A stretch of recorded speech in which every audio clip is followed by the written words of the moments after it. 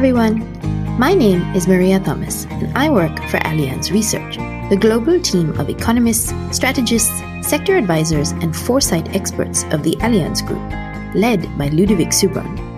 Welcome to Tomorrow, a podcast where we'll be talking about our latest analyses of economic and capital market developments, as well as our views on trends affecting risk management. Let's get started. After 16 years with Angela Merkel in charge, Germany is set to get a new government. This government will face the mammoth task of preparing Europe's largest economy for the digital, green, and demographic transitions. Let's find out what's at stake and how long the government formation process could take with Katharina Utermal, Senior Economist at Allianz Research. Hello, Katharina. Welcome to the podcast. Hello, Maria. It's nice to be here. The German elections last month marked the end of the Angela Merkel era, right? So can you explain for our listeners, what to expect from the next government, and is a major policy change on the cards? Absolutely. I think it's true in many regards. This election has rung in a new political era for Germany. Right. For one, you have to think after a 16-year reign of Angela Merkel as the German chancellor, we'll now get a new chancellor. That's already a big change. And on the other hand, for the first time in post-war history, Germany is likely to be governed by a three-party coalition at the federal level.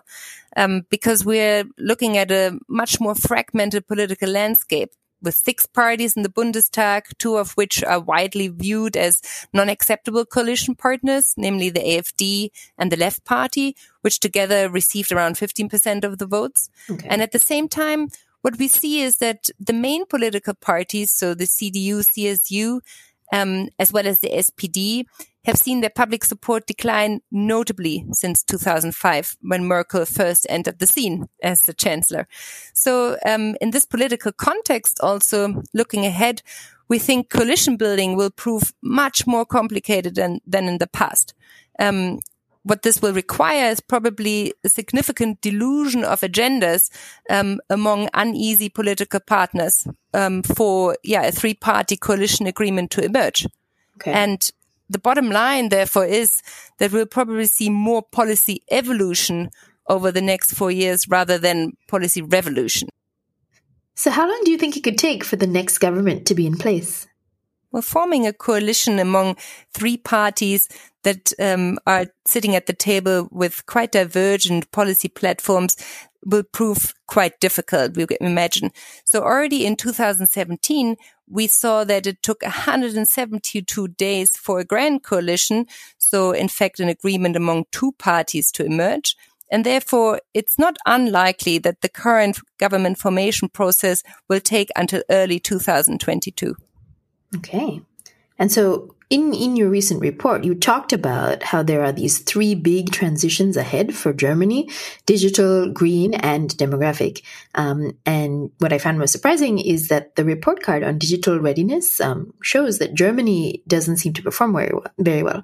So in this context, what are the priorities for the next government? Yeah, clearly Germany is still an economic heavyweight, but its economic size is largely a story that happened in the rear mirror. If we look ahead, we think that prospects are in fact less bright. We have already seen since 2019 that Germany has seen a decline in its international competitiveness, as for example the ranking of the World Economic Forum showed.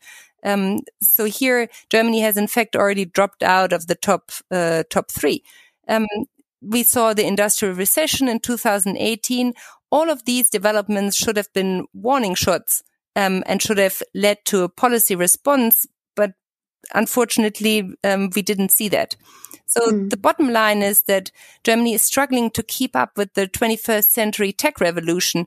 And to provide one more example here, the European Center for Digital Competitiveness has an index which is called the Digital Riser Index. And in fact, the German economy has lost further ground since 2018, in fact, being one of the key laggards in the global ranking. And clearly that's the wrong direction for the economy. So you asked how to correct this, right? Essentially, what has to happen is we need to update the German Wirtschaftswunder, and that is all about speeding up digitization. And in fact, if we are successful in speeding up digitization, that will also set the stage for other transformations that we'll talk about later. For instance, fighting climate change. So what needs to happen is we need to update Germany's institutional backbone. That means we need to make sure that Germany's public administration is modern, is a little bit easier to navigate. We need to make sure that also its federal structure is reformed, because if we get that done, it will also make it much easier, for instance, to achieve other things such as roll out critical digital infrastructure or reform its education system. And then lastly, as the final point, I think more focus needs to be put on nurturing the entrepreneurial spirit in Germany. We see in a recent survey by the KfW Bank that only a quarter of the German working population would actually like to be their own boss. And that's a record low, and it's clearly not enough if we think that high-tech startups are the future. So taken together, I think these are 5 elements that we need to look at, and they all need to happen at the same time. So it's not enough just for one to be completed successfully. So clearly it's a mammoth task. So let's move to climate change, which you said is the second big transition ahead. What does the government need to do in this regard? Interestingly, we have looked at all the election manifestos, and we come to the conclusion that in most of them, or almost all of them, the measures proposed will be not sufficient to limit global warming at 1.5 degrees Celsius. So, of course, the question is what needs to be done to meet this magic number? I think in a nutshell, the general guideline should be to put forward a policy framework that provides financial incentives for a quicker decarbonization. But at the same time, it also there needs to be a focus also on limiting economic costs for current and future generations. So as we laid out in our report, we see, in fact, 3 important areas that need to be addressed. One is clearly we need to raise the carbon price in order to speed up the transition. And it also needs to be applied to a broader base of emission sources. So to give you a number, we think it's much more likely that the price should rise to 100 euros over the next 5 years, or that's actually what's necessary, rather than the aspired 55 to 65 as laid out in the election manifestos. Of course, this is a heavy burden for low-income households. So also here, what we need to see is focus on a just transition. So households should be compensated, for instance, via a climate bonus, or also via a stabilization of electricity prices. So that's number 1. And number 2 is the government needs to put forward additional policies to establish new technologies and new markets. And for that, investment will be key. So we think probably investment needs will be north of 30 billion euros per year, which is quite a steep number. And then the third and final element of the strategy that we put forward, or that we think would work, is of course also climate change is already imminent, and damages from floods and droughts are accumulating. So policymakers also need to address adaptation. And of course, here we also need to discuss how to ensure the insurability against weather extremes. So I think these are the things that need to be done in order to meet the magic number. So finally, we have the last aspect of demographic change. Can you tell us more about where Germany stands and what needs to happen next for this particular transition? Absolutely. You will see also here the list is quite long of boxes that need to be checked to ensure that this transition is a success. So maybe just to give you the facts first, Germany's working age population is expected to shrink within the next 4 decades by 15%. And at the same time, the population in retirement age is set to increase by 22%.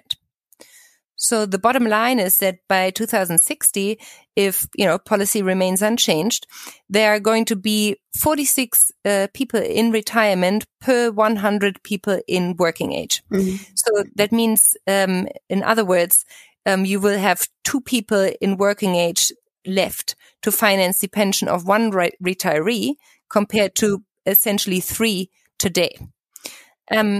That means most parties for now are, shying away from pointing out the need to adapt Germany's pension system, and they promise further increases of benefit levels or freezing the retirement age at 67. But really, these promises come at a cost of a markedly higher tax-financed state subsidy of the pension system or a contribution rate of 30% in the long run. And that means we can choose here. On the one hand, we will see much more reduced financial scope for investments in infrastructure, education, new technologies, because public finances will be under such pressure, or we will see Germany's competitiveness undermined. And of course, that would also hurt the economy. So what can we do? Most importantly, I think, is we really need to act soon, and we need to act in a comprehensive manner here. We also need to focus on not overburdening future generations. And there's an urgent need here to be honest about the necessity of pension reform. Essentially, we think a combination of measures will be necessary. And those include a higher contribution rate, a further decrease in the benefit ratio, as well as an adjustment of the retirement age in line with developments of the further life expectancy at retirement age. So overall, it's already a pretty ambitious package that will be needed here. And even that won't be enough, because if you just raise the retirement age, that doesn't mean that you automatically expand the workforce.